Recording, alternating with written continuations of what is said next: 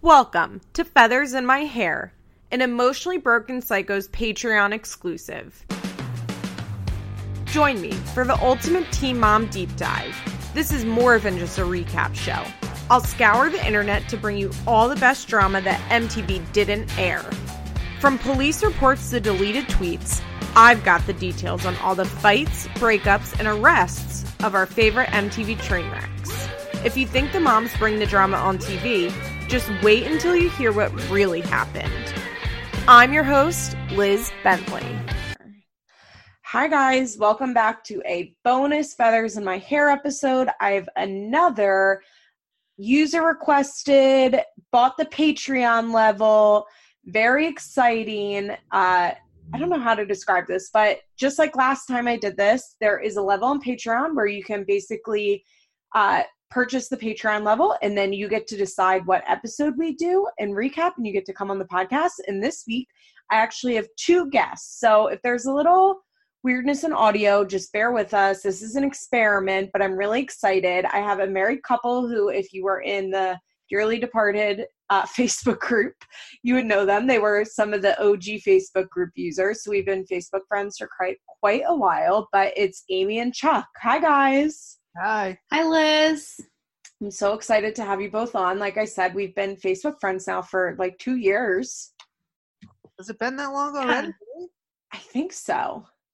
I remember when we got married, which is coming up on at least 18, 20 months, when we talked about if we could have a celebrity guest at our wedding. You were that celebrity, Liz. So probably 2 years is about right. Well, this week we're going to you guys decided to do this one, and I actually think it's a great episode. As I've talked about on here, I think I'm not like a huge 16 and pregnant head. It's not my favorite of the teen mom universe, but this is actually a really good episode, and there's a lot to talk about, I think, in this episode. I think that's my problem with 16 and pregnant when it comes to this podcast. Sometimes there's just not that much to talk about, but we did Brianna's 16 and pregnant. Brianna, I don't even know how to say her name. I always switch back and forth, but we did Brianna's, which is also really like Brittany and Roxanne's 16 and pregnant. It's like their family's 16 and pregnant. Oh yeah, absolutely. So why did you guys request this one? Well, I personally requested it because I stan Brittany DeJesus hugely, big time. I sounded like Trump there. That was not intentional. Yeah, I started watching Teen Mom with Amy while we were still dating. We started watching Teen Mom 2 together. And back then it was all about Janelle, of course. And I didn't even know there was a Teen Mom 3 until we started watching that Family Therapy with Dr. Jen. Mm-hmm. Rihanna and Brittany on, and we found out Britt had a different father, and it was just high drama, like absolutely classical level stuff. And I was hooked. I was hooked from there. We went back and we watched the Teen Mom 3, and we watched Brittany and Brianna's they're 16 and pregnant. How many times we watch this now, Amy? 3 times? Probably 2 or 3. Yeah, I've been a long-standing, I watched 16 and Pregnant while it aired, and then Teen Mom and Teen Mom 2, and then I don't know, somehow I dragged Chuck into it the first summer we were dating, and I was very pleased that he embraced it so fully and kind of really went all in. The first moment I clearly remember from Teen Mom 2, it was a Janelle moment, and she had gotten together with Nathan, that charming guy, Kaiser's dad, and it was that famous quote where he said, "If you do not have a vagina between your legs, I would put you through a wall right now." Oh my God. What the hell am I watching? How is this on TV? But of course I couldn't look away. And after that we did an absolute deep dive. I've watched all of Teen Mom 2, all of Teen Mom OG, all the reunions, and most of the 16 and Pregnants, I'd say, if not all. Yeah, I think the best thing about Brittany and Brianna, and I was thinking about it as I was watching this episode, and Roxanne, is that like they are who they are, and they truly are not putting on a show. Absolutely. They act exactly how they act. It has, cameras, like I believe the last 5 years or whatever in between Teen Mom 3 and them joining Teen Mom 2, like they they existed the same exact way they do now. Like there's nothing put on about them. They're high drama family. They have, in my opinion, like a great natural chemistry to watch together. And it's nice to see, I mean, on one hand, you're like, it's so nice. They're so supportive of each other, but it's also very toxic and codependent at times, you know, telling Brittany on camera that like her dad wasn't her dad and like her real dad was dead, like wasn't the greatest thing that a mom could do. Oh, yeah. The way they walked her in there too, like a villain coming in from stage left. I mean, it was just, ooh. You remember that a lot more vividly than I do. I do. Replaying in your head all the time. We talk about all things Teen Mom all the time, but like when we think about like if and when the Teen Mom like money dries up and the show is off, I kind of think Brianna and Brittany and Roxanne, like they're going to be okay. Like they might be the only ones because they haven't like completely centered their life around this like ridiculous amount of money coming in that just is not sustainable for where these girls are. That's absolutely true. I even said last year after the reunion, after the fight, when Brie was talking that she was going to quit, I'm like, honestly, if any of these girls quit, it's going to be Brie. She hasn't made a ton of money off the show. You know, she's not getting like the $500,000 a year that the other girls get. She gets, I think this year she's probably making more because it's like her third season, but she doesn't you know, they don't live the high life and they haven't made like a ton of money off of this show. And I think they're very aware of like how fleeting it all is because for them, it's been so fleeting. There have been these little moments of opportunity that really then get snatched away. And this is the first time that they've had like a sustainable TV, not sustainable, but a semi-lasting like opportunity with TV. As opposed to other girls that have been doing this since they were 17 or 18 years old. They're now rounding the corner on 30. They don't have any other experience except for this. Yeah. But I agree. I think that they'll be okay. I think they're very aware. Like, you know, Brie didn't go out and get like a Yukon Denali XL. Like she got a minivan. She was like, I can finally get the Toyota or Odyssey. Like, that will fill with pool toys. So I really liked this 16 and Pregnant episode because, first of all, it is one of the only episodes that like openly talks about abortion and the reality of getting an abortion versus having a child. And as I've said on almost every single one of these that I've recapped, it's like, why are we not talking about abortion? Like, why are we sitting here and just like, sometimes they'll be like, well, you know, I just couldn't get an abortion. And then they run right past it. And I just thought, I mean, MTV like struck gold with two sisters. I think they're less than 2 years apart. They're very close in age. Who one kept a pregnancy and one got an abortion at the same time. And you can't write that. You know, that's like the contrast that like compares for us. And at the very end of the episode, not to skip ahead, when Brie is crying and like saying that she wishes she could trade places with her sister, like that's real shit. Yeah. So let's get into the episode. Are you guys ready? Yeah, I think so. I got my notes right here, so I'm probably good to go. And I've seen it a few times, like I've said, so. Okay, I, right from the jump, was like very surprised that Brie said she graduated high school early. Yeah. I was too. That was like the first thing I wrote down. Yeah, I was a little suspicious, but we don't give her, I think, and I'm sorry, Chuck, if I'm jumping in on something that you said, like, but people don't give her the praise for that. Like Lexi on Teen Mom, Young and Pregnant gets? Yeah. Yeah, it's because Brie seems very slow. I mean, I don't think she is slow. I think Brie is a naturally introverted, quiet person with a loud-ass mom and a loud-ass older sister. I mean, she told her mom she was pregnant via a note. She wasn't even able to say that out loud. So we're talking about a very shy person. Yeah, and I think that like I wonder like if she had been an only child or if she had a different type of mom and a different type of sister, if she would be so quiet. But I think she just like, first of all, I think she came out, she was the baby.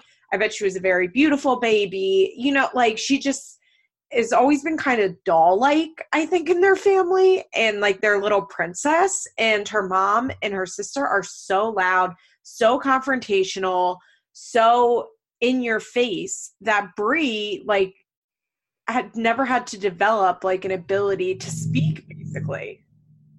Yeah, it's kind of like in Spinal Tap. If Nigel's fire and David's ice, I guess that makes me lukewarm water. I'll be honest, I've never seen Spinal Tap. I don't remember that part, Chuck, but I appreciate that like real deep cut there. I think that Brianna is probably used to Brittany just speaking for her all the time. And like, I mean, it still happens today with like, I love all of Britt's like snarky asides when she's, you know, kind of having to deal with like some of the stupid choices her sister makes and seems to have repercussions for the whole family. Yeah, she certainly learned to love the cameras a little bit, Brittany. Yeah. Yeah. Well, I think Brittany like knows she makes a good gif. You know, like I think she's aware of her presence. And I kind of appreciate that Brittany I don't think she's trying to be a star. I think Brittany understands that she's a very good sidekick. Yeah. I agree with that. My biggest takeaway from this whole thing was how calm Roxanne was this whole episode. I know. It's like we got the good edit of Roxanne. I mean, we got this like caricature, this idea of Roxanne from Teen Mom 3, you know, the Roxanne who picks and tosses them out the door at delinquent baby daddies and stands up on tables in restaurants and gets in people's faces. And then for this whole season, for the whole episode rather, she was extraordinarily subdued and supportive and kind of hands off but firm, like very very mothering, very maternal. I was really impressed with her throughout this whole episode.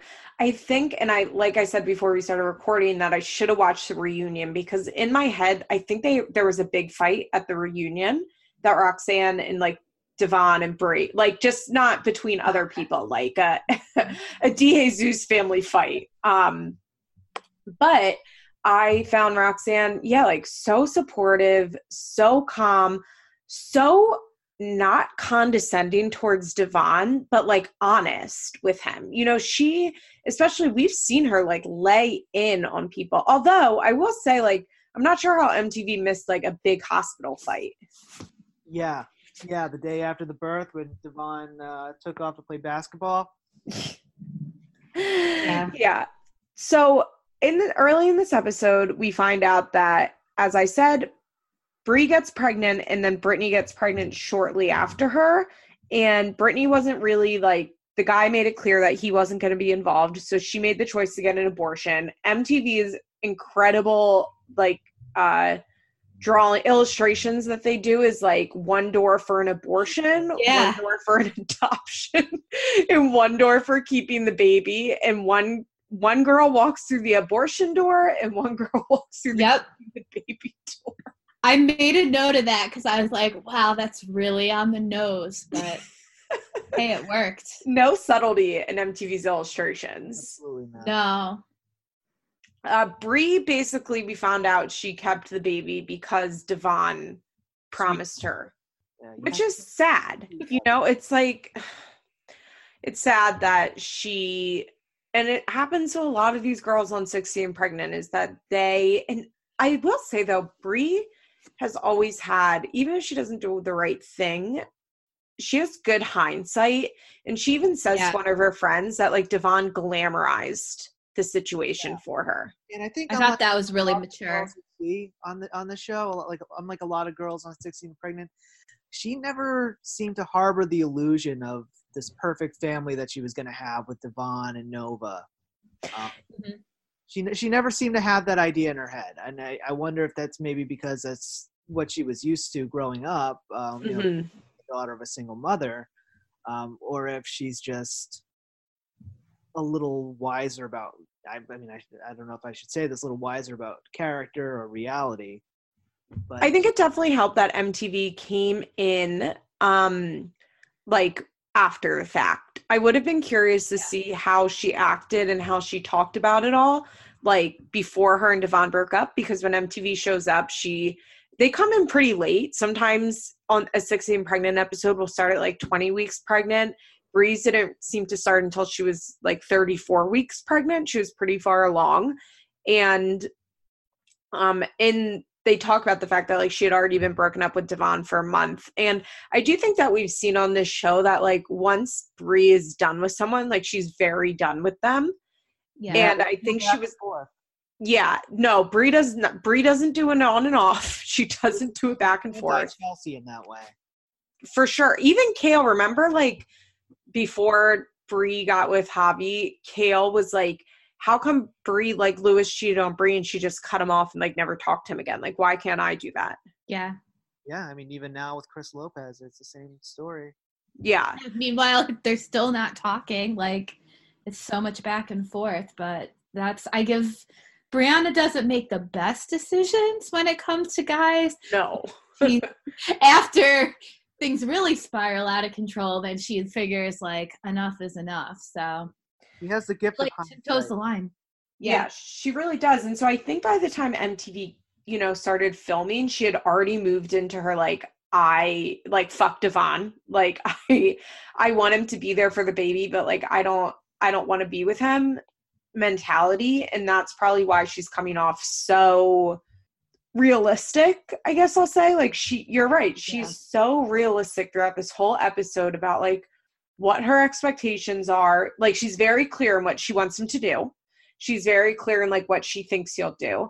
And it's funny, Roxanne, I will say though, like for all of her faults from the beginning was like, we just have to give Devon time. And you know what? Like she's still saying that. And she's like, look, I was right. Like now he's coming around. Cousin Devon. That's what I call him now. Thanks to Princess. You and Princess coined that? I mean, he really is. He's their bum-ass cousin. He's, yeah. The, distant uncle who shows up every now and again and plays with the kids and is perfectly fine, but, can't expect too much from him. She says it in the episode. Like, she says, I don't need anything from you. She just wants her to be there for Nova. When they go out to eat, when they first start talking again in the episode, she's very clear. She's like, I don't want anything from you. I don't need anything from you. I just want you to show up for our daughter. And he goes into this whole thing about being forced to get a job, and he's whining about that. And she's, dude, you forced me to be pregnant. Yeah, it's very weird. Apparently when like she first got pregnant, he had a job, and he's like, why do I need a job? Oh, he's also, it's funny, like, and I feel like this is still the case. Like, Devon is also very shy and quiet. And I wonder, like, what the two of them were like when they were high school boyfriend and girlfriend. Like, do you think they talked a lot? Like, I don't know. I never thought about that. Because they both are, like, really quiet. It's probably just a lot of, like, sitting next to each other and just sex, probably. Probably. Speaking of, we get the classic 16 and pregnant, like, weren't you on birth control talk? And she was not on birth control, and they only use condoms once or twice. And her friend was like, well, didn't you ask him to put on a condom? And she said, no, I couldn't ask him that. That's weird. That's awkward. And her friend's like, why are you having sex with someone where that's awkward? And she's like, he should have just put the condom on. And I was like, oh, I feel like that honestly really sums up a lot of Bree's decisions. Again, it just goes back to how shy and introverted she is. She'd rather avoid that conflict completely than deal with the consequences. Yeah. I did write down, it sounded like at one point that Brittany just was talking about her abortion, but she said debortion. I didn't catch that. No. I have to watch it for the fourth time to try to catch that. I also noticed in the 90 Day Fiance territory with that debortion, denulment. I also noticed that they lived in like a pretty large house, and I'm guessing that the downscaling happened like when Roxanne's lupus got bad, and she probably had to cut back on work, and that's when they went into the apartment. What does she do for work? That's I have no idea. such a mystery to me. And that was like the second thing I wrote down, like, where does she work? I don't know. I don't know if she's still working at this point. I think she like gets pretty bad flare-ups, and they don't really talk about it on Teen Mom, but my impression is that she's pretty sick. But I would bet at the time she like, you know, worked in some sort of office, was some sort of like assistant or like a good 9 to 5, decent benefits, but like not rolling in the money. But I will say like money was not a topic of conversation at all in this episode. No, one of the things I liked was like Roxanne, like, and we're kind of skipping ahead because this was a little later, but she like laid out a plan where she was like, you know, you go to school and I will pay for everything for the baby for like the first 2 years. So it was like, it seemed like there was just a lot of like planning and like foresight to like, how can we make this situation work? But, you know, we drop in on them 5 years later and like Brianna hasn't gone to school. Like, well, do we know that? House. He was in school. Remember on Teen Mom 3, and as Princess always talks about, she loves this scene. Brie goes for her first day of school and Brittany, Roxanne, and Nova like wait in the car for her. Yes, I remember that. Yeah, it was like in the parking lot. I don't think Brie went to school. I think as soon as she got pregnant, like school just wasn't realistic for her anymore. I think that she just, I don't know. Unfortunately, I think that's the case it is statistically the case for most teen moms that it's like very, very hard to go to school once you have a baby and you have to work. And I also wonder like, we'll be right back after a quick break.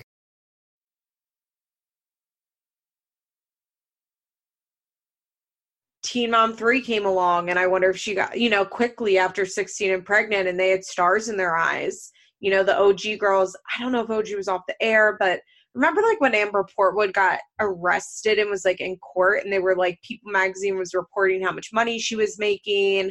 I wonder if Brie was just like, I don't really care to do this college thing, and now I'm on the MTV train. And then by the time the MTV train was gone, it was like, well, I don't really want to go back to school. No, it was only just the one season for Teen Mom 3. So, that was probably only a few months of filming, I would think.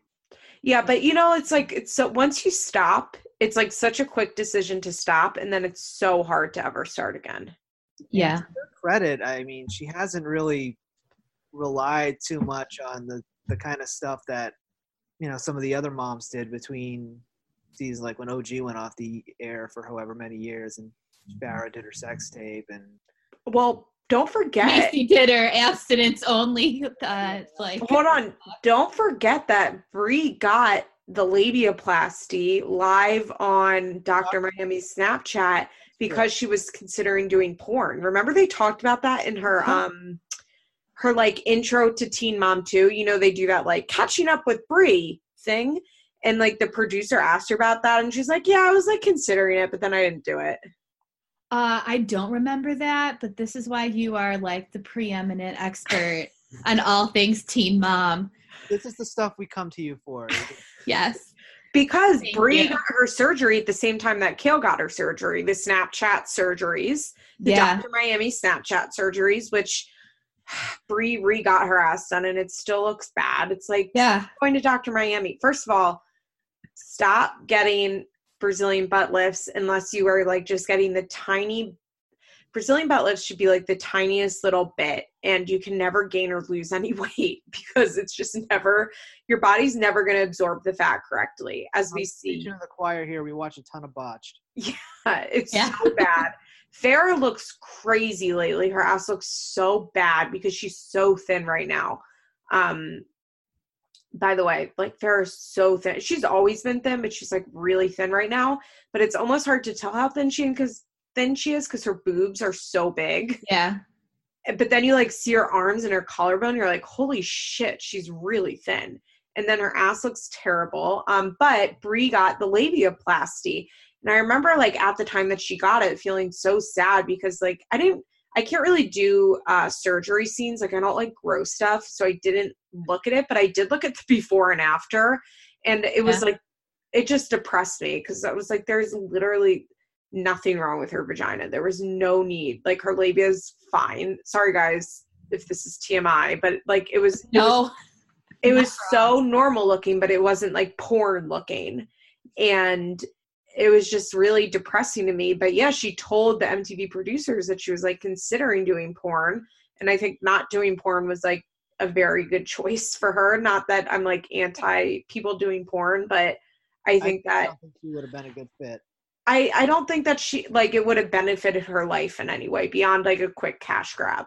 Can you imagine Roxanne though? Like, for how like out of control she gets when she's upset about things, if she found that out, unless they all were like in on this, you know, like plan. But I mean, that alone I think would be a deterrent. I can just see her at the kitchen table like crying hysterically, like, why would you do this to me? Yeah.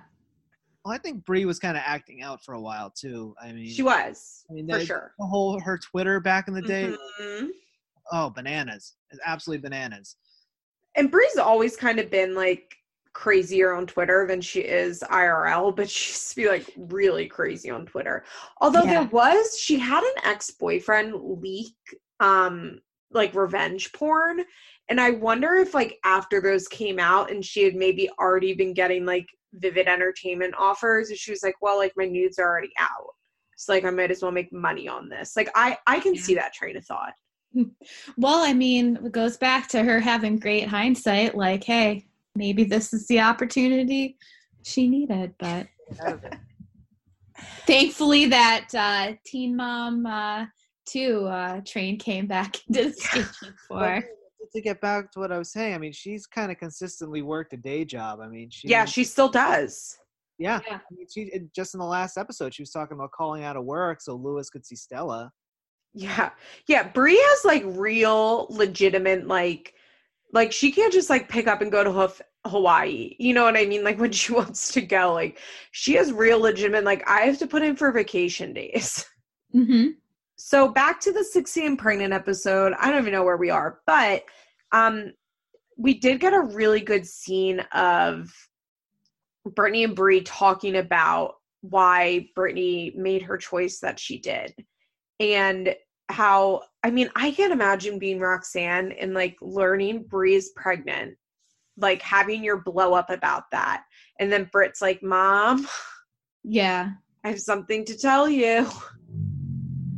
I just wonder if like part of Brittany's decision, and I think she did mention something about how like probably maybe it was like Teen Mom 3, like how, you know, the guy was shitty and wanted no part of that. But like, I feel like part of her decision probably had to come with like, well, look, my little sister's having a baby. Like, can't afford 2 babies for sure. Yeah, I think that was like a huge part of it. And like, I feel like we see her like, she's pretty gracious, I think, through all of this, but like you can see her kind of like pull back a little, like she's not around as much. And it's, I think really like as the due date gets closer, I think it just really kind of wears on her. Which I liked watching them fight a little more because they definitely fight more like teen sister. Like it made me kind of appreciate where they are now and like how much more grown up they are, because they like when Brittany's screaming like she's a brat.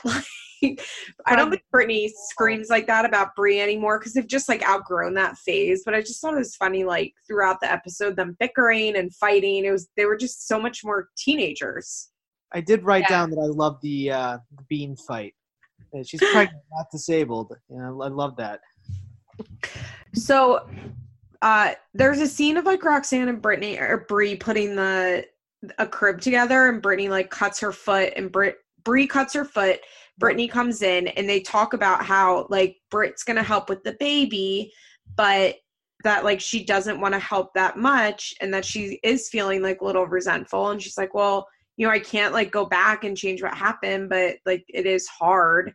And I think it's like beautiful how open they are and how much they're able to talk about like, hey, we're in a really hard situation. And it's weird. It's interesting to watch how they're both jealous of each other.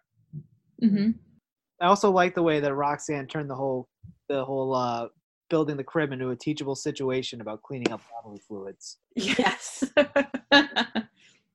It was just, it was, the honesty was like really refreshing. And one thing I kind of got from that too was like, Roxanne's sad about how things have worked out, but she's still like not wavering in her support. Cause I feel like in some of these other 16 and pregnants we've seen, like the parents, like, I mean, well, who are the parents that like kicked the girl out that was like homeless? Was it Jordan?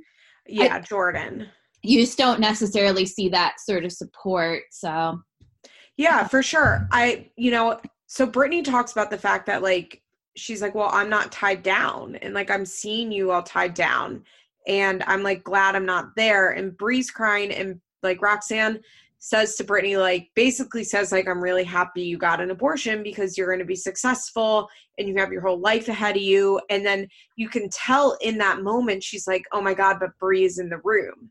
And she like turns to Bree and is basically like, and you're going to be successful too. And you're going to have your entire life. And I can't imagine as a mother, like, so you're trying to emotionally support two polarly opposite situations that came from the same bad decision, right? Mm-hmm. And on one hand, it's like Brittany made I don't think anybody's going to be surprised by my opinion on this. Brittany made the responsible and right choice for their situation, and Bree didn't. She made the choice based on what her boyfriend wanted her to do.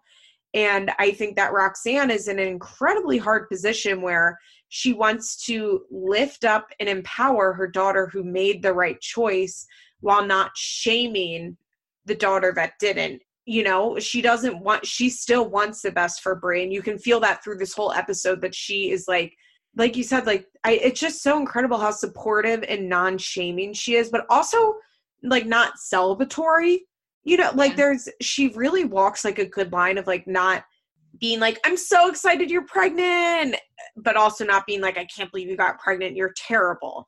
Like she walks a really fine line. And in that scene, I just thought it was so interesting watching her almost talk out both sides her mouth, but I think it was more genuine than that. She was just trying to figure out how to support each daughter with their decision. Yeah, I agree. I mean, I agree to the point where I barely even noticed it. And she was doing such a good job of assuaging both sides of that equation. So yeah. Yeah, it's definitely, I can't imagine she even said a little, I don't think we mentioned this, but like when there's a scene where Bree, Brittany, and Roxanne are talking, and Roxanne like kind of offhand says like, I really didn't want you to keep it. I really wanted you to get an abortion, to Bree. But then, I don't know. I thought she did a good job of supporting Bree through this whole thing, and Brittany. But I think that like there's also a natural dynamic of Rox supporting Bree a little more than supporting Brittany. I think that's their natural family dynamic.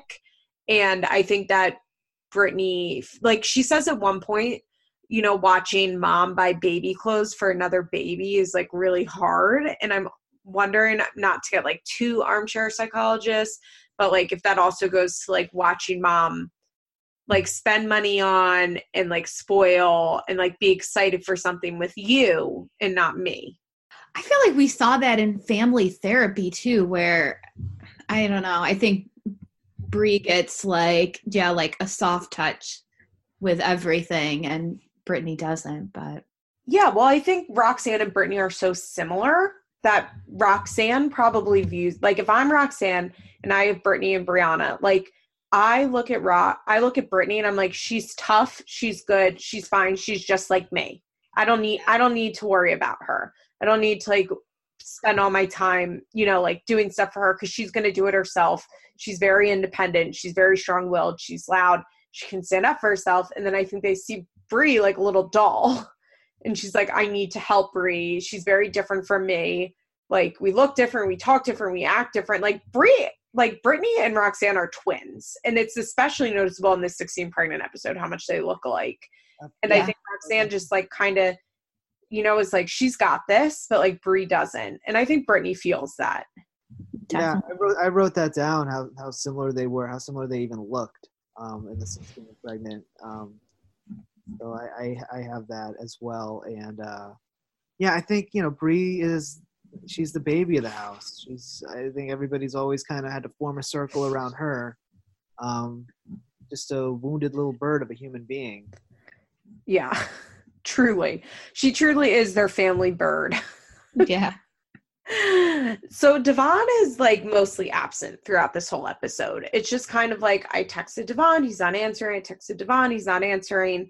Her friends are like, he's a bum. We find out he doesn't have a car. He doesn't have a license. He doesn't have a job. And that definitely stays a theme until really last season. Mm-hmm. I mean, he still doesn't have a license, though, I don't think. Uber's around now, though. Uber changed. Uber like really leveled the playing field for a no license Devon. Thank God for that. Yeah, I had one of those things, like I wrote that down where like, has he ever really worked and like he doesn't have a license? But I am confused, like in the narration after Nova was born, there was something about, I think when he Devon drove got away. upset, I was like, that doesn't track. Okay, we'll just talk about it really quickly. After there was a big fight in the hospital, and in the voiceover, Bree says Devon drove away, and I wrote that down. And how did he drive? Yeah, it's like doesn't add up. But I'm wondering if maybe after basketball, one of his friends like let them borrow his car. It's like, let me go borrow your car to go see the baby. Yeah, I'm just picturing a guy out in the parking lot waiting for him who's like peeling rubber on his instructions. Yeah, that's also extremely possible because as we see after the baby's born, Devon comes by and his friend is with him. And it's like he couldn't wait in the car. Yeah, his ride comes in with him and seems like a very polite young man, but it's certainly an awkward situation. Yeah. So there is a scene where they talk about baby names, and her baby name choices are Luna, Nova, and Bliss. Yeah. And Roxanne vetoes Bliss because it sounds like a stripper's name. Yeah. I mean, I loved Luna. I think Luna's such a pretty name. But I think Nova's a cute name. And I think it's cute for Nova. Like, I think she looks like a Nova, and it's, like, cute for her. I agree. And Roxanne is like, I love Nova. It's the birth of a star. This is the birth of your baby. And Bree's like, all right, then we'll name her Nova. And Roxanne's like, wait, you don't have to name her that because I like it. And Bree's like, no, it's fine. We'll name her Nova. I don't like, though, that her middle name is Star, because I feel like it's basically it's Star, but so is Stella. Star. Stella is Stella Star as well. Oh, God. Brittany. Or Brianna, you dum-dum. Oh, I love her. So Devon, like, we get this weird scene where she's having, like, time with her girls, and they do arts and crafts, which involves making t-shirts, white t-shirts, like ironing on letters. And then I was like, oh, maybe they're going to do like a pregnancy photo shoot. And then they throw paint onto each other in the front yard.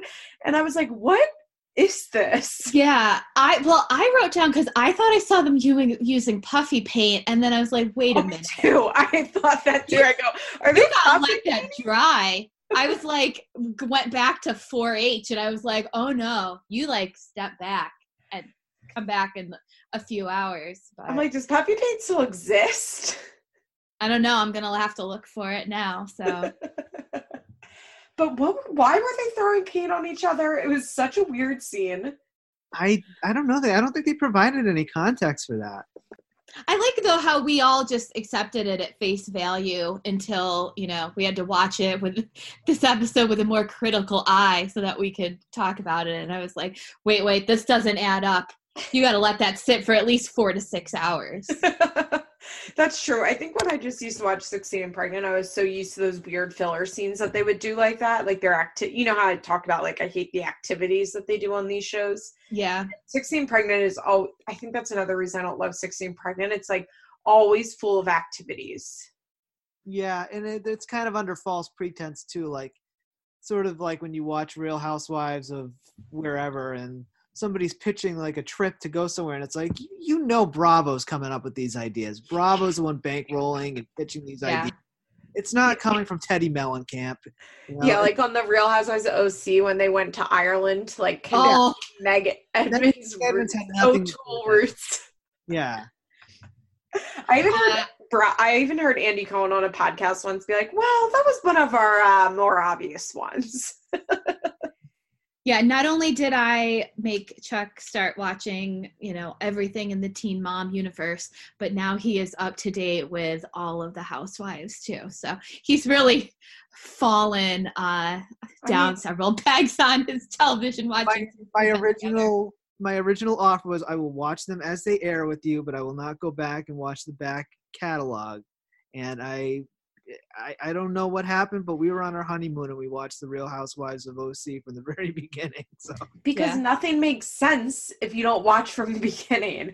You can't understand the deep and important dynamics of these shows if you don't watch all of the seasons. I'm very much a purist. Like, you have to watch from episode 1 for everything. Like, for me, there's like no point in watching if you're not like doing the beginning. I've since accepted that.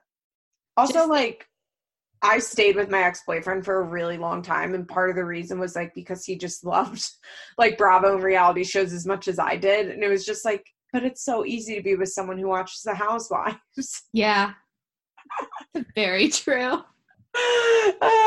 So Devon finally texts her back, and they meet up, and she's like, "Well, this is where Bree does this thing that she's continuing to do that I even talked about in the last episode or maybe 2 episodes again, where she like dangles things for her baby daddies, like as rewards. And she does it here where she's like, well, she can have your last name if you like show up. Yeah. She's doing it now with child support and with changing Nova's last name. Like, she seems to do these things where she has this idea that like if she can like levy a promise to her baby daddy, he'll like want to do better. I'm just surprised she still hasn't she's just not somebody that learns her lesson, where it's like, okay, you already went through this once, and then it's like, Lewis, like some guy she met at the club, and it's like some guy you've been seeing for like 4 weeks, you think he's gonna come through for you, but who already has a kid he never sees. Yeah. No, she really, it's really crazy to me that she had Stella. Yeah. It's really crazy that she was at the abortion clinic and Roxanne was like, why don't you just call Lewis one more time? Oh, Roxanne, why? I guess that's terrible to say because she's here now. I mean, and Stella's great and gorgeous and like so funny, and she already has like a ton of personality. Like, I actually very much like Stella, but I just, looking at Bree's life and especially looking at the 16 and Pregnant episode and like seeing how much of a not shit baby daddy Devon was from the start, why she like trusted Lewis to be any different. It's mind-boggling. It really is. I mean, maybe because he's older. I don't know. She just makes the absolute worst choices with men. And I'm like, this season I'm finding kind of refreshing because we don't have Javi poking around. Ugh. Devon, we're seeing like in a new light where he's, like not an absentee father. And we barely have to see this guy that she's dating. But then when I see her with him, I'm like, why are you dating him? Like, I don't know. I think Chicken John's getting pretty good at it. I think he is too. But at the same time, I'm like, why are you like, first of all, why does she do long distance relationships? Like, this is her second long distance relationship in a row. Although I wonder if she likes it because she is somebody that she can like text with all day, but like doesn't have to like plan her life around. Yeah.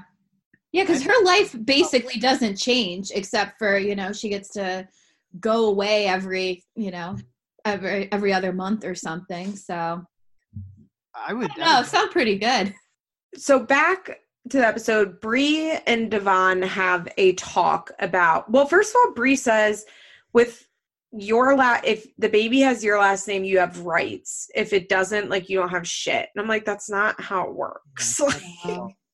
She's not smart. It's such a weird line. And Bree was like, I'm just asking for a few simple things, like for you to get a job. And he says, why? Yeah. And she's like, I feel bad because she's literally asking him to do like the most simple thing. She's like, I just want you to be there. Like, that's it. Like, I just want you to show up and help. Like, yes, I want you to get a job, but like, I just want you to help. And he's like, well, what do I need to do? She's like, just help and just show up for your child. And he's like, yeah, but like, what do you need me to do? And she's like, I don't need you to do shit. Like, yeah, he reminds me of guys I went to school with who would do anything they could to get out of having a job. yeah, it's like I think there's definitely a lot of boys and men on this earth who love the idea of having a baby and not much beyond that. Yeah. Mm-hmm. Once the reality sets in, they're in the wind. Yeah. There's a weird scene of a doctor's appointment and they're like, can you just tell us that it's for sure a girl? Yeah, they really don't want a boy, do they? She was like 39 weeks pregnant. Yeah. Like, I just want to make sure it's a girl. And I'm like, has she not had, I mean, I guess maybe she only had a couple ultrasounds because from what I understand, like, you don't actually have that many ultrasounds unless you're like going and paying for like the 3D ones and Or high risk or something. yeah. So I wonder if maybe she just like hadn't had an ultrasound since 20 weeks or something and just wanted to be sure. And they get it on a DVD and bring it home. And this is when like a weird fight breaks out. Bree's trying to like put the sonogram on the DVD player. Roxanne's trying to make dinner. Bree's like, but I want beans. And Brittany flips out. Yep. That's the famous "you're pregnant, not disabled." Yeah. That's the famous line. She's got a lot of good one-liners and asides, Brittany. She's like, if you want beans, make them yourself. And then she's yelling at Roxanne to stop spoiling her. And you can just tell that this is a fight they have a lot. Pre-pregnancy, post-pregnancy, this is a fight, a regular fight at the DeJesus house. Yeah, this is like 3 dinners a week that this happened. Yeah. And, I mean, then they basically tell us, and it's pretty obvious that this stems from the fact that, like Britt was upset about the sonogram. And I think that makes sense. Like, did the sonogram need to be played on the TV? Like, probably not. Bree starts crying and Roxanne asks if she's just overwhelmed. And she says, yeah. And I have a feeling that Bree, like, kind of in that moment realized, like, why Brittany was upset and felt bad about it. Yeah. There's a lot of talk through this about walking around on eggshells with Brittany to not make her more depressed, to not make her sad or sort of, trigger resentment. There's a lot of talk of that in this episode. And I don't want the baby to come and she gets extra depressed. And I'm wondering, is she already depressed? Has she already expressed that? Is that already a thing that they're dealing with? Well, I think early in the episode, Bree's like, Brittany's not around. She's not spending time in the house. Like, I think that they probably have acknowledged, like, maybe she's not depressed, but like making herself scarce. And I think Bree is having a real hard time. She's talking to a friend and she's like, a 35-year-old, when they get pregnant, they get to enjoy being pregnant. And I don't get to enjoy being pregnant because, like, I'm a teen. I feel like I'm missing out on so much. And, like, she's so scared of enjoying being pregnant because it will upset Brittany. And it's just sad because, they're, like, not just sisters, but they're best friends. Yeah. And I can't imagine, like, how much it must have sucked for Bree, because I'm sure in her head it was always like, well, when I get pregnant, my sister's going to be there for me with everything. And, like, they are now. You know what I mean? Like, Brittany would never miss a doctor's appointment. Like, no, absolutely. She probably went to all of Stella's, doctor's appointments. Like, Brittany is there. Like, we see how close they are and how much, like, Brittany helps her and is at everything that she needs her to be at. And it's just, I can't imagine, like, how alone, like, Bree even is crying about it. It's like, I feel so lonely for my friends, but, like, also for my sister. And I was like, oh. Yeah, that's the nail on the head, isn't it? So they go, her friends all go out to a haunted house, and Brittany agrees to come. While they're at the haunted house, Bree's stomach starts to really hurt, so they leave, and she goes into labor that night, and Devon is actually there. Shocking. I was impressed too that she was actually right, that she was like going into labor, because I feel like there's a lot of false starts and stops in a lot of these episodes. So well done. I think Devon was only there because Roxanne picked him up. I mean, no, he came to the house and then Roxanne drove them all. Did he? Oh, I thought they said Roxanne picked him up. I think they said that I texted Devon and he actually showed up, and then we all drove to the hospital. Devon then. Yeah, shockingly. And everything goes really well. Baby Nova's born, and then Devon leaves to play basketball. Yep. Could be Which, all his life. Which isn't that basically what Stefan did in Young and Pregnant, where I'm like, this is a recurring motif. Oh yeah, Stefan was always leaving to play basketball. You know, you can't fall behind on that kind of stuff. Babies or no babies. I mean, he might lose his skills. He has to practice. But, of course, they flip out about it. Rightfully so. And here's my thing, though. So, like, he leaves to go play basketball. Okay, we all agree that that's shitty. But, like, if he stayed, he would have been on the birth certificate and Nova would have had his last name. Like, also, like, so he leaves to go play basketball. They don't put his name on the birth certificate, and they give her, like, Bree's last name. But I guess, like, just because I've never had a baby, I don't know, but you would think Devon would show up and be like, I'm actually the father. Like, I'd like to sign the birth certificate. Yeah, that seems suspect that they could just kind of steamroll that. No father. And they were like, well, what about the guy who was in the delivery room with you? No, not the father. How long was he playing basketball? Like, I don't know. It's just very confusing. And apparently they have a big blowout fight, which MTV cameras did not capture, which is a shame, because my favorite 16 and pregnant moments are when the baby dads and like the 16 pregnant mom's family fights in the delivery room. Like, I love that. Yeah, the animation was a poor substitute for the real thing in this case. We find out that he, like, cursed them all out, like, was screaming. He made a dramatic show of tearing off his hospital band that said father on Oh, it. yeah. So the hospital knew there was a father there. Yeah, Like, how do you just not put the name on the birth certificate? But still, the most shocking part of all of that to me was that she said Devon drove off. I was like, that doesn't track. So they go home, and Britt, like, I have a theory that Devon, like, her watching Bree have the baby was probably, like, really important for her, and then watching Devon leave and then come back and curse her and her mom out was Brittany's, like, snap-in moment. I think that was, like, oh, like, the baby's here. Like, it was incredible watching the baby be born. I love this baby. And I'm not dealing with this not shit baby daddy, and I'm not letting anyone treat my sister and now the niece that I love very much that way. Because once they get into that car leaving, like, that's the Brittany we know and love, who has not been here this whole episode, if you noticed. Yeah. She gets in the car and she's like, nope, he's not shit. He's not shit. Fuck him. And I was like, yeah, Brittany.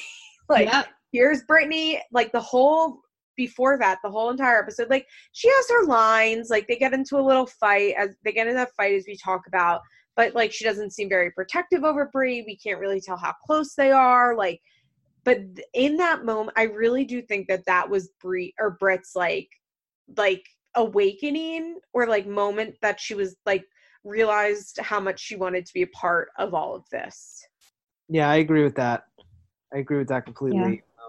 Because by the end of the episode, I mean, the sisters, they make a show of making peace and sort of sitting down and seeing eye to eye. And obviously, there's some more bumps in the road. I mean, there's family therapy, and then you have being Brittany, where she's talking about moving to Seattle, but ultimately decides not to. Which, again, a lot of that goes back to the unhealthy codependent aspects of the relationship. I think I But think then there's- Roxanne sows anxiety. I think she's really good at that. Yes. Whether she realizes it or not. Yes, that's a really good way to discuss it. But I do want to say that there is the codependency, but then there's also like the really real fact that Roxanne has a very serious chronic illness and that she has two little nieces. And I think it weighs on her. Like, can I leave mom like just to Brie? Like, I think that is like a codependency factor. But like, if my mom got sick, let's say, like, it would just be on me because my brother lives in Seattle. Like, Yeah. Like, and he wouldn't be able to just move here. He has a career and a family there. And it's very, not that like, do you get what I'm saying? Like, I think Britt I think Britt feels probably pretty stuck. I think that she also has the pretty unique opportunity of getting a decent paycheck from MTV that keeps her there. I think that's definitely part of it.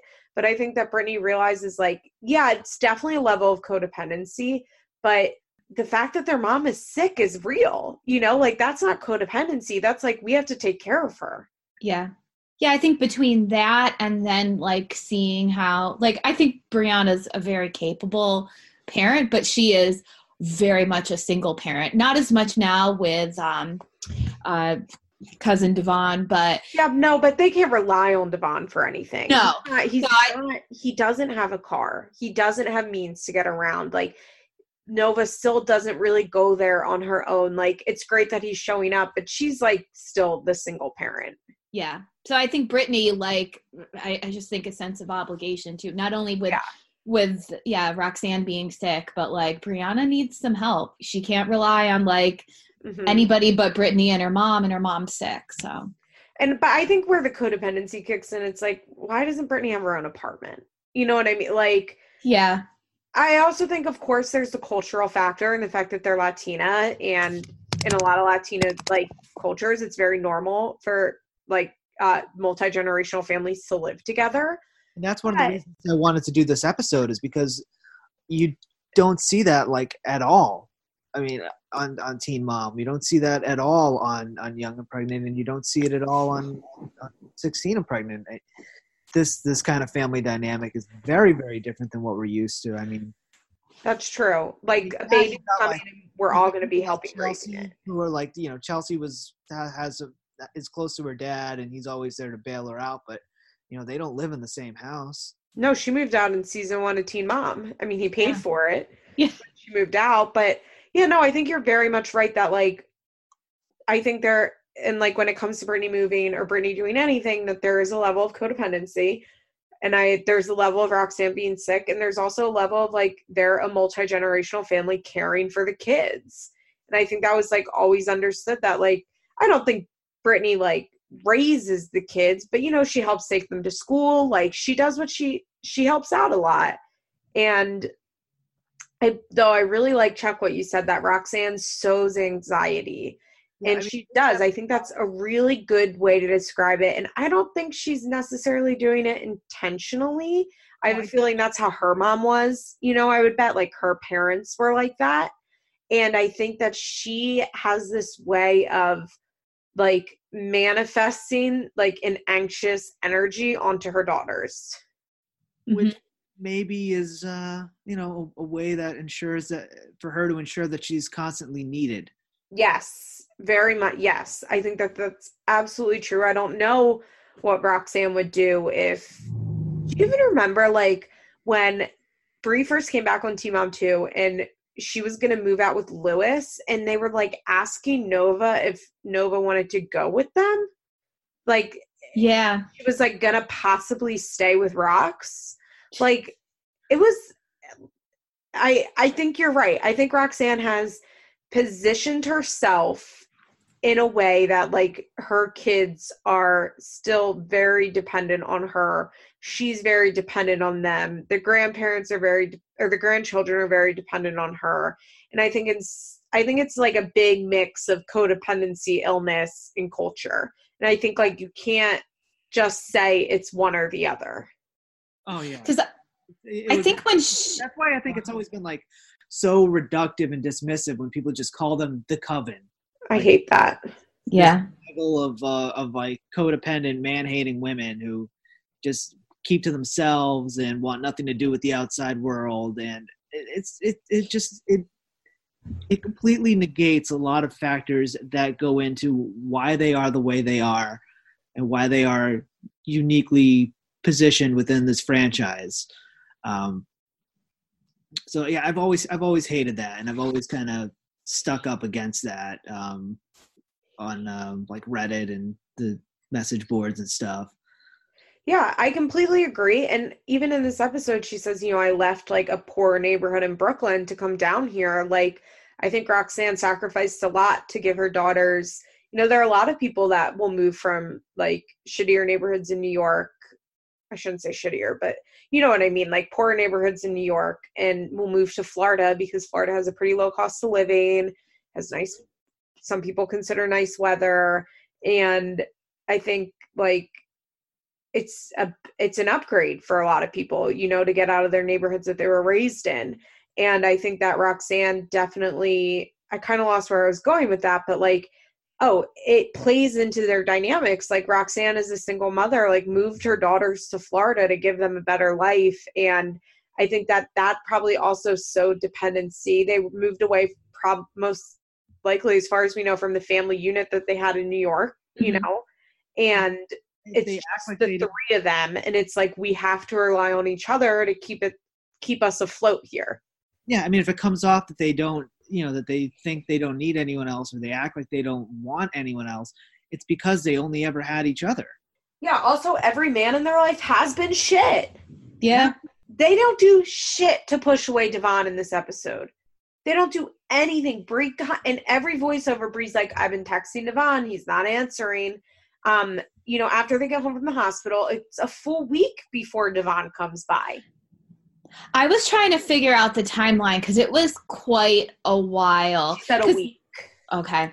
And right before Bree gives birth, Roxanne and Bree are talking, and Roxanne says, like, he can stay here a couple nights every week. She says, I don't want to be his hotel.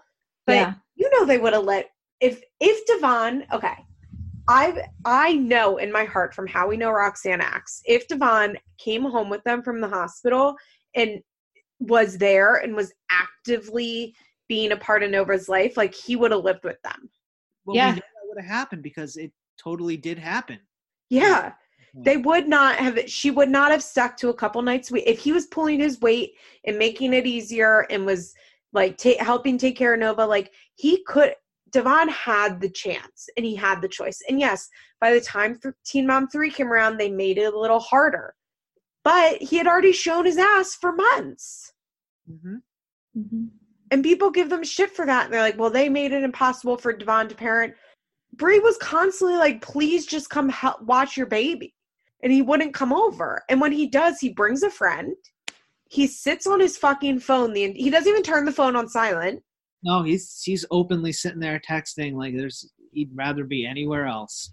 Brittany was like, phones were good too. Yeah, Brittany's like, keep it on the fucking phone and learn how to feed your child. Like he didn't even know how to feed Nova. He had no idea because he wasn't there. So it really chaps my ass when I see people online be like, well, they didn't let Devon be a dad. Like in this 16 pregnant episode, like they tried.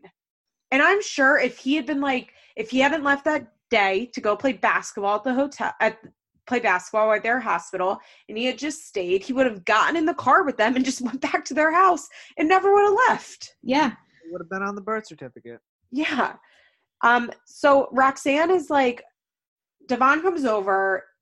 Brianna, you can even tell, is like thrilled he's there. He sits on his phone. He doesn't turn his phone on silent. It's like ding, ding, ding, ding. Roxanne is trying to talk to him and she's so calm. Yeah. This is not the Roxanne that we saw last season at all. She had a lot of grace in that situation. She was so fucking calm. She was like, and even like she was respectful. She was like, like if you stay around and you're here more, like you're gonna learn, you're gonna know how. I know it seems hard right now, but like all you have to do is show up and you'll be better. And then Roxanne's like, I feel pretty disrespected right now. And he's like, why? Yeah. takes a lot of nerve. That he's got some brass balls in this episode. You know, why do I need to get a job? Why are you disrespected right now? I don't understand. You know. Can you imagine being his friend Pedro though, where you just have to like sit there and watch all of this unfold? Like, oh, I don't think we ever saw him again. That was probably. Pedro was like, "Why the fuck did you make me do that?" God. So Bree was like, I feel like you're just being really rude for no reason. And Devon's like, I'm trying not to argue. And Bree's like, who's arguing here? Like, it was I do at one point when Brittany was like, put the phone down, what did he say? I wrote it down. He said, he goes, too bad.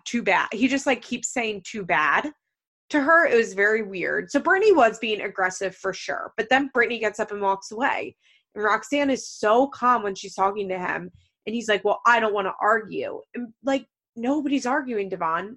Roxanne is just saying, come around for your child. The birth certificate? Yeah, I think he was still mad.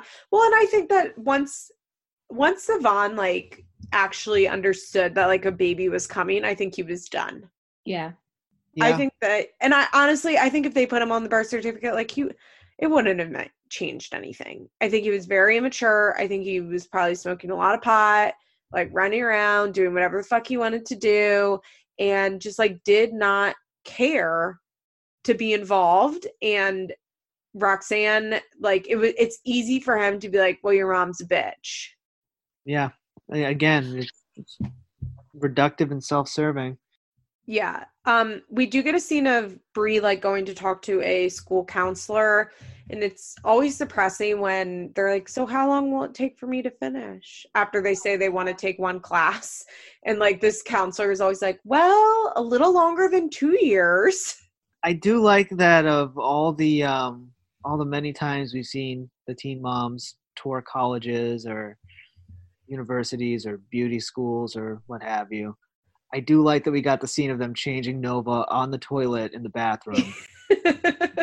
That was why they were changing her. Bree had the diaper in her mouth.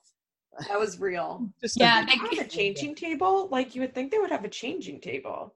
You'd think so. Yeah. I have worked in higher education for 10 plus years now, and then that got me to thinking where I'm like, I don't know if I've ever seen a changing table. I'm going to be on the lookout now after seeing that. Upsets me. All of that go down. I'm not sure I've actually seen one. That's really terrible. I'm going to start a campaign on campus to seriously get them. So we get a little scene of Roxanne and Bree like kind of debriefing about the college experience, and Bree is just like, I think Bree is honestly and truly realizing like, I'm not going to be able to do this because I'm a totally single parent. Bree's just so frustrated. Devon just isn't going to help her. And I think it's like the like I said, the reality of the situation. She's like, I just don't see how I'm going to like be a parent, work, and go to school. Yeah. That situation is like totally like underscored when she's supposed to meet Devon for dinner and he totally blows her off. That was heartbreaking. So Devon agrees to meet with her, but he doesn't want to meet with her in front of her mom. So her mom, because I guess Bree also doesn't have a license at this point. I don't know. These two, I will say, and this is like a common occurrence that I've noticed on these shows, is that the dad, like the whole episode will be about how a dad doesn't have a job, a dad doesn't have a license, the dad doesn't have the car. But then you're like, does she have a job? Like, does she have a license? Like, does she have a car? And yes, I'm like, I understand she's having the baby, birthing the baby, and she's going to be the one caring for the baby. But that is like a common theme throughout 16 and Pregnant, where they're like, why don't you have a car? And it's like, well, why don't you have a car? Truth.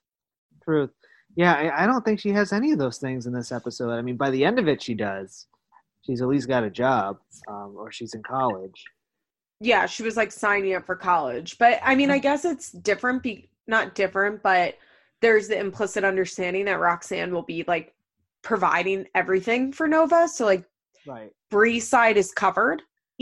so it's not necessarily the same as Devon, like unless Devon's mom was willing to pay for Nova, which... Have we ever seen his parents? No, but do you remember the first season that they came back on Teen Mom 2, Devon's mom like wanted Nova to go over there, and she was like, Nova doesn't even know her. Like she doesn't call and ask about her. Like she's never made an effort to be part of Nova's life. He has a couple sisters or something too. Because I remember there was talk about that, and it's like we've seen his buddy Pedro, and then like whoever that young man is he lives with now, but like we've never like even really heard about his family. And like fair enough, as I've said many times, like I would never be on Teen Mom. Like I have total respect. But there are lots of family members who aren't on this show that we know are intricate parts of the children's lives, such as the Lynns, Grandma Donna. Like, she's never been on this show, but, like, we know she exists. And I think that Devon's family just was never – I mean, I don't know. To be fair, like, on one hand, if your son isn't involved in his daughter's life, like, how involved will you be? But, like, I can't imagine just being like, oh, well, I have a granddaughter out there that I'm, like, not in touch with. I think probably his family situation definitely bleeds over into like how we saw him kind of start out parenting, like just kind of, I don't know, a lot of apathy, like just. Yeah, I completely agree. I think that like, even if she didn't want to be on the show or his family didn't want to be on the show, there would still be a lot more talk of her if she was involved. Yeah. So I'm not saying, back to the point, like I'm not saying that his mom should have been paying for him, like to pay for Nova, but I guess that's the reason why we don't focus as much on like Brie not having a job, because like we know her payment's coming from Rox. So like it doesn't matter that much if she doesn't have a job. But I will say, like, I was thinking about that when she was like going on and on. I'm like, okay, but like, are you going to try and provide for her? Or are you just going to rely on your mom? Yeah. I don't know. I do want to go back for a second because there is a glaring omission we've made. We are not talking about Brianna's haircut. Oh my God, we forgot. Her fucking pixie cut looks so fucking good. Which I am a fellow short-haired lady, so, and I know a good pixie cut when I see it, and it just looks so great on her. And I think that was one of the things that when she wasn't on TV for a while, like I still remembered her as like having the great short hair. So, well, she like her friend sees her and goes, "You look older," and the cut aged her 10 years, but in a good way. Yeah, she just looked really mature, like in a good way. Yeah, I mean, she rocks that pixie cut so well, and I would love to see her do it again. I was just thinking that. She looks so good. Yeah, she's like, I've had a hard 2 weeks, so I treated myself to a haircut. And then she has this like fabulous pixie cut for the rest of it. And that's what she had all through Teen Mom 3, right? Mm-hmm. Yeah, I think so. It looks so good. Oh, she should get it again. But yeah, so Devon agrees to meet up with her for dinner. Roxanne drives her to dinner and I guess waits in the car outside. Yeah. And Devon doesn't show up. Like, what a piece of shit. That was so gross. And it was, I guess when I was thinking about it, I was like, is he just have like, he just has a lack of respect for them in general, but then also it's like the immaturity coupled with that, like, it's just, I just can't imagine leaving, like, just blowing off the mother of my child, especially like when she's sitting there waiting for you. Not like, I'll stop over there after basketball. Like, she left the house. We don't like to leave the house. So it just really. So it's a big deal. Resonated. Yeah. Yeah. No, it's like, and she just sat at that restaurant. She had the baby with her. Like, it was just so sad. Yeah. But hey, Roxanne came through. Yeah, it's a moment like that where you're glad she's got her mother in her life. You're glad, yeah, she's in her life, because I mean, who else is going to come through for her at that moment? Absolutely. So the episode kind of ends with Brie and Brittany having like an honest talk, and this is what I meant by this episode, like having a beautiful moment that we do not get to see on this show. where Bree is like, I made the wrong choice. I should have had an abortion. I love my baby, but like, you did the right thing. And Brittany is like, Brianna says like, Brittany is so supportive. She's so amazing. How much she surprised her by like just being so supportive. And it's just like, I mean, Bree's story will always be this, but it's like a tale of two sisters that I find like really beautiful.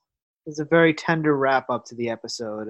It felt almost like a reconciliation after what was obviously a lot of hard stuff between the two of them throughout the course of the pregnancy. And I mean, there's an omission of respect on both sisters. Brittany says to Bree, she's like, I don't know how you do it. People let other people down, you know. And Bree tells her, she's like, you made a smart decision, and I respect it. And I just thought that moment of recognition, even if it was short lived, was just absolutely beautiful. Mm-hmm. Yeah, and it's just like I said, MTV got so lucky with the storyline and the contrast of the storylines, and they had done in season 2 or like in between season 2 and 3 of 16 Pregnant, I think, like an abortion special on one of the girls that was on. So it must have been Michaela, I think her name was. Malika. I can't remember exactly what her name is off the top of my head, but she got an abortion and they did a special on her that I think she got a lot of backlash for. And I think what they should have done was this episode, and then they should have shot an entire second episode from Brittany's perspective and played those back to back. Yeah, Marky, I think. I was just looking that up. Yeah, I just think this is, I mean, we never, like, besides Brittany and then that one, the special, it's like they never have, like, addressed this as a choice. Like, they talk about it, but they breeze past it. But it's like, there's so many girls that we've seen, like, if they had made this choice, their lives would be so different. So. Yeah, I mean, it's just, I would have loved to have seen, you know, we got Being Brittany now, but I would have loved to see back then that they did a whole episode on Brittany. I think that, I understand, like, the point of the show is having the baby, but I think this would have been a really good way for Teen Mom to, like, do a entire episode, not like a serious abortion special. You know what I mean? Like, that it had to be an abortion special. Like, that's how they did it, like an abortion special. Like, Dr. Drew was there. It was like a sit down. But I think it would have been really cool if, or even like a 90-minute episode, and we got more individual Brittany scenes and like some narration from Brittany and like inner dialogue from Brittany, and like really talking about what it's like to be a teen and get an abortion and then see like others around you deal with teen pregnancy. But like, it's just so refreshing to have one of these fucking shows talk about abortion. Yeah. Well, and I think now, I mean, it's so far removed, like the 16 and Pregnant, to like what we see now with Brittany. It's like I had kind of even forgotten about that until I watched it again. So yeah, I mean, time. It was definitely a good episode. I'm glad you guys picked this episode. I'm glad they're on Teen Mom too. I think they're a good addition to the cast. I think they add some much needed diversity, not just the fact that they're Puerto Rican, but like socioeconomic diversity. You know, they add a different layer, not because like they struggle, but like, as we said, like they culturally live very differently than all the other girls on Teen Mom 2 and Teen Mom OG, but especially Teen Mom 2. And they give us something that is fresh.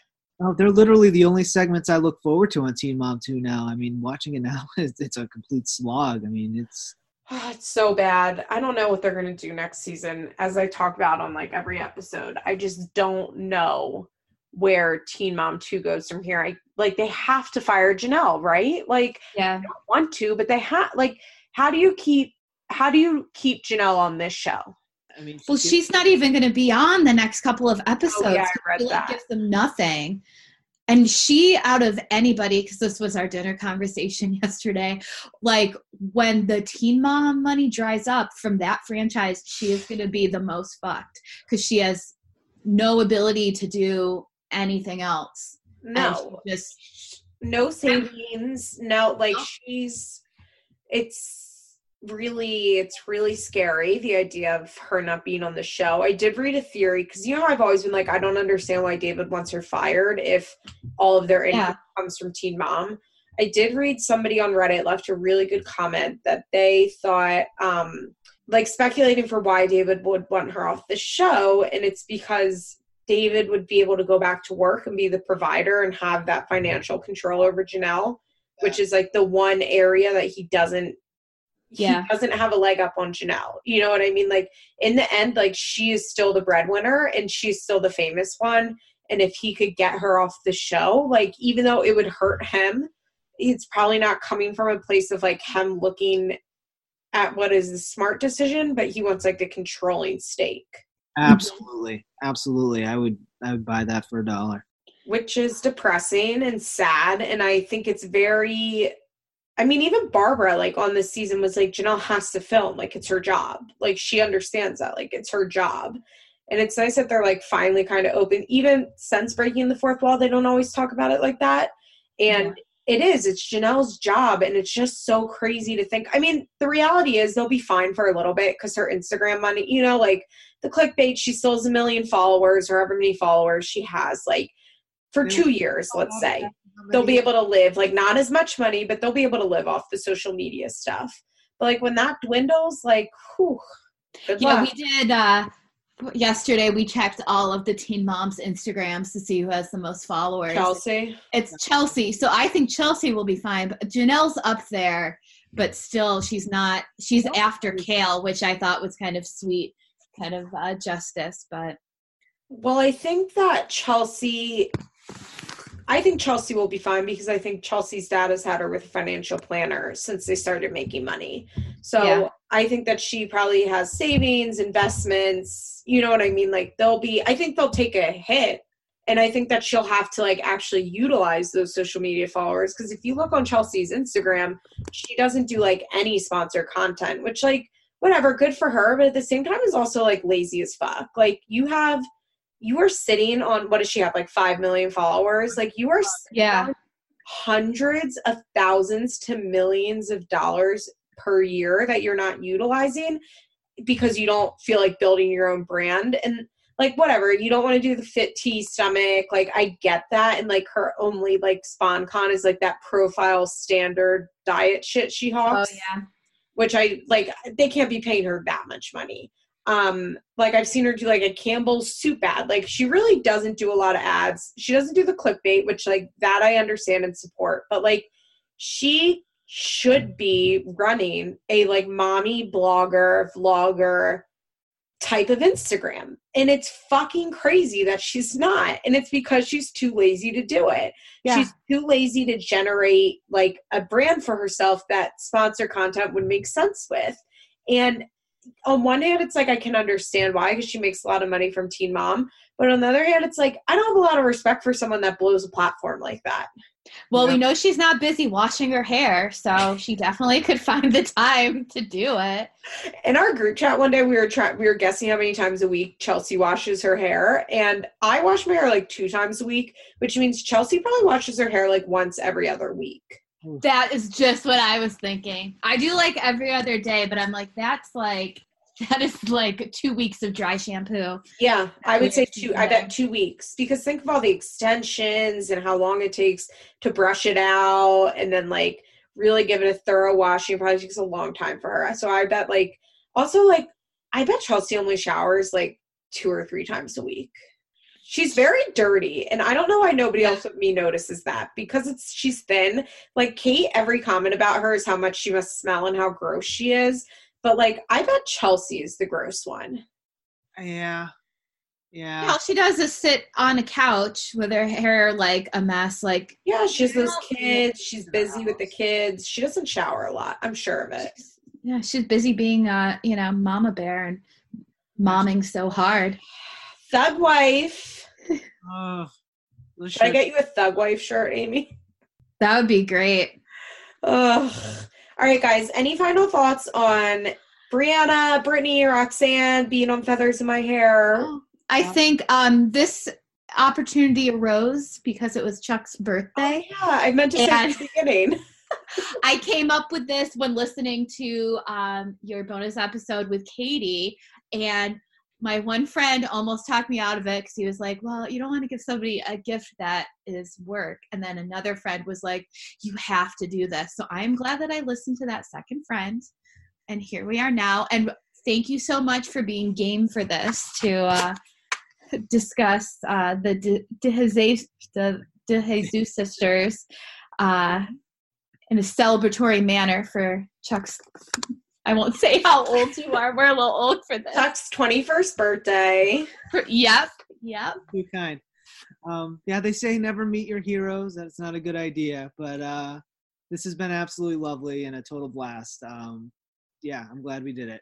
Do you want to plug your Instagrams or anything? Oh, no. No. People are like, don't say my last name. Like, don't put my Instagram. I'm like, I feel you. Mine is private. I'm a college librarian. I'm not putting anything interesting on there. So. I was with a friend this last weekend, and she like asked me to do something the next day, and I was like, well, I have to like do my podcast. And she was like, your what? And I was like, my podcast. And she was like, what?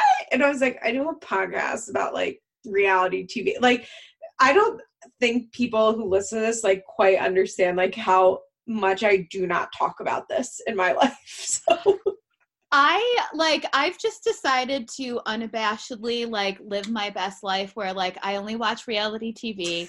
I listen to a million podcasts about reality TV, and I read books from like memoirs, and then I'm just like, this is who I am. And I did tell a couple of people at work, including the woman that works for me. And I was like, this is just, they looked bewildered, but I wasn't going to like backtrack where I was like, no, this is what we're doing for Chuck's birthday. And this is the greatest gift ever. This is going to be hard to top. I love that. I saw a tweet today that was like, somebody asked me what my hobbies are in my head. Well, I watch reality TV, then I listen to podcasts about it, and then I get on a private Facebook group to talk about what I thought about was on the podcast and the TV show. And I was like, yeah, that's pretty. I was asked once, like in a job interview, like, so what are your hobbies? And and this was supposed to be the opening, like, oh, we're just having friendly conversation over dinner. And I blanked because it was like, well, I can't tell them. I just to watch Teen Mom and Housewives and talk about it. I don't even know what I said. I was like, I like to box. Yeah, the thing was like out loud. I read books, I guess. Yeah. The only other Don't ask me what I'm reading, though. The only other person besides Amy that in my real life that I told I was doing this podcast is my therapist. And not out of any sort of shame, but they wouldn't understand. I love the idea that people like talk about the idea that anybody would be talking about my podcast in therapy like brings me great joy. Oh, I've talked about it at least 2 or 3 times. Yeah. I love that. Oh, really. Your work, Liz, really does loom large over our day-to-day. Yeah. My art. It is your art. All right, guys. Thank you so much for coming on. This was a thrill. As I love to chat with my dear friends, which by the way, I was listening to a podcast that I didn't love that I can't remember the name of it, but about like some abuser guy. And they said that he would describe people he knew as his dear friends. And they're like, that was so weird. And I was like, well, that's how I describe everybody on my podcast. So. Works for us. All right, guys. Thank you so much. I had a blast. Thank you. We'll see you again in October for my birthday. I'm looking forward to it. All right. Bye, Liz. Bye. This has been an episode of Feathers in My Hair, an Emotionally Broken Psycho's Patreon exclusive. Executive producers Molly McAleer and Liz Bentley. Produced by Nicole Matthews. Special thanks to Sarah DiGiovanna for our logo. Head on over to our Patreon page for more rewards. www.patreon.com/ebpsycho.